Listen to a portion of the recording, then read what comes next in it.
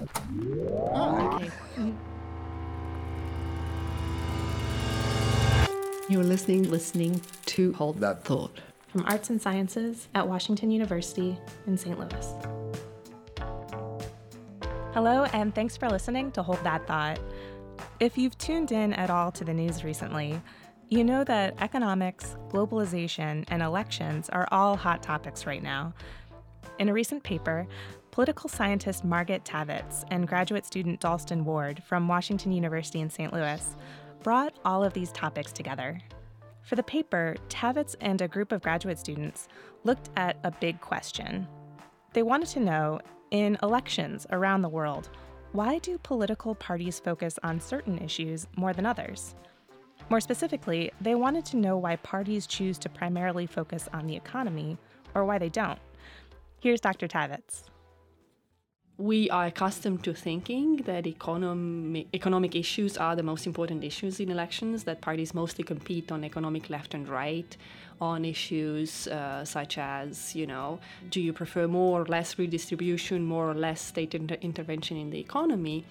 But then if you look across European countries and different parties in European elections, they don't always compete on economy. Sometimes parties choose to focus their campaigns more on things like immigration, or the environment, or regional autonomy, or a huge range of other non-economic issues. But why?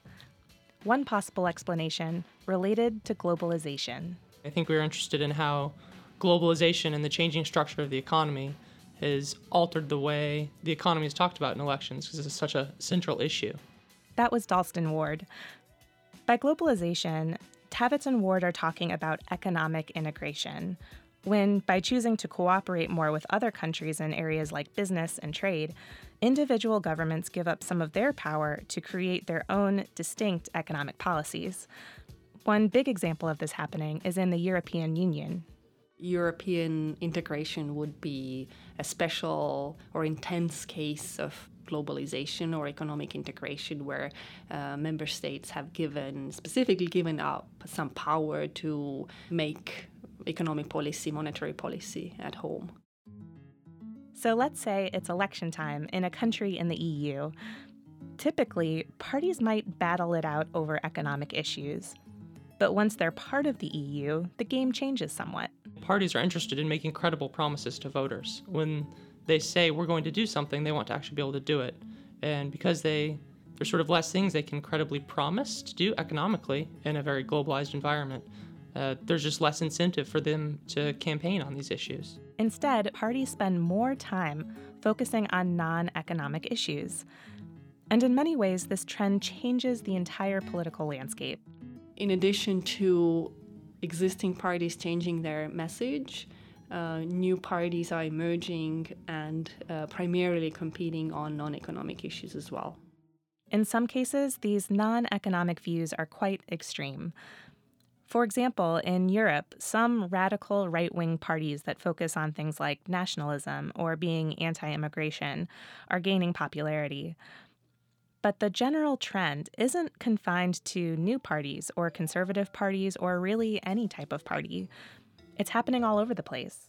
We really do find that this is a general phenomenon. It doesn't depend on the size of the party or whether the party is in government or in opposition.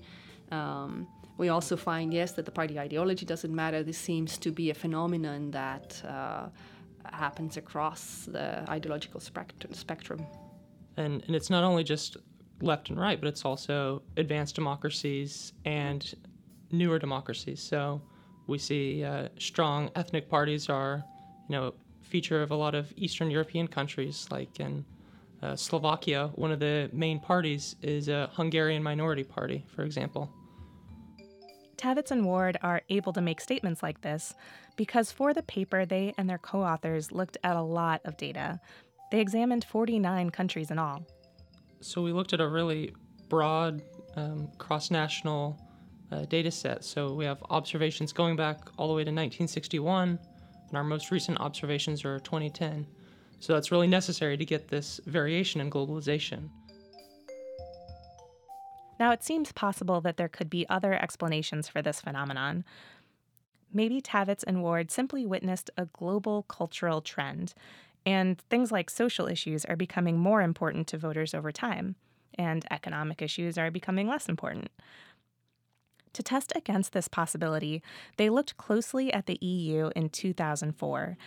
That year, 10 new countries joined. If their theory was right, these newly admitted countries, places like Poland, Latvia, and Estonia, would experience rapid changes in the way their parties approached elections. So, Ward and his co-authors examined 8 of these 10 countries for clues. And when we do our analysis, we do see a dramatic jump. Compared to the comparison group, our countries, 8 countries that joined, actually do show the trend that corresponds to our theoretical expectation that if integration matters, parties in these countries should pay much more attention to non-economic issues than parties in countries that never joined the EU. So that's sort of our more conclusive test that it's the result of integration and not just some general slow-moving trend over time that causes parties to pay attention to non-economic issues more than in the past. We mentioned earlier that data for this study came from nearly 50 countries across many years. But it seems like it would be really difficult to figure out what exact issues a political party focuses on, at least in any systematic way that you can compare one country in one year against another country in another year. Luckily, heading into elections, many parties are actually really straightforward about their views and what they want voters to know. In fact, they write it all down. The way political scientists do this, especially for European parties, is they look at their manifestos, which are sort of written documents that parties release at the start of the campaign that really outlines the party's positions and what they'll do if elected. And so political scientists have coded all of the sentences in these manifestos and then said, okay, this sentence corresponds to this issue. And so we use these codings. And what we find is that basically for a 100-page manifesto, that in a highly globalized environment, there's going to be almost 10 pages less dedicated to economic issues. As you can imagine, you can fit a lot into 10 pages of text. And on average, countries that are highly integrated into the global economy spend 10 fewer pages talking about economics and instead devote those pages to other issues. So, and that's not to say that economic issues disappear entirely. They're still a crucial part, but they're just a much less crucial part than they were beforehand.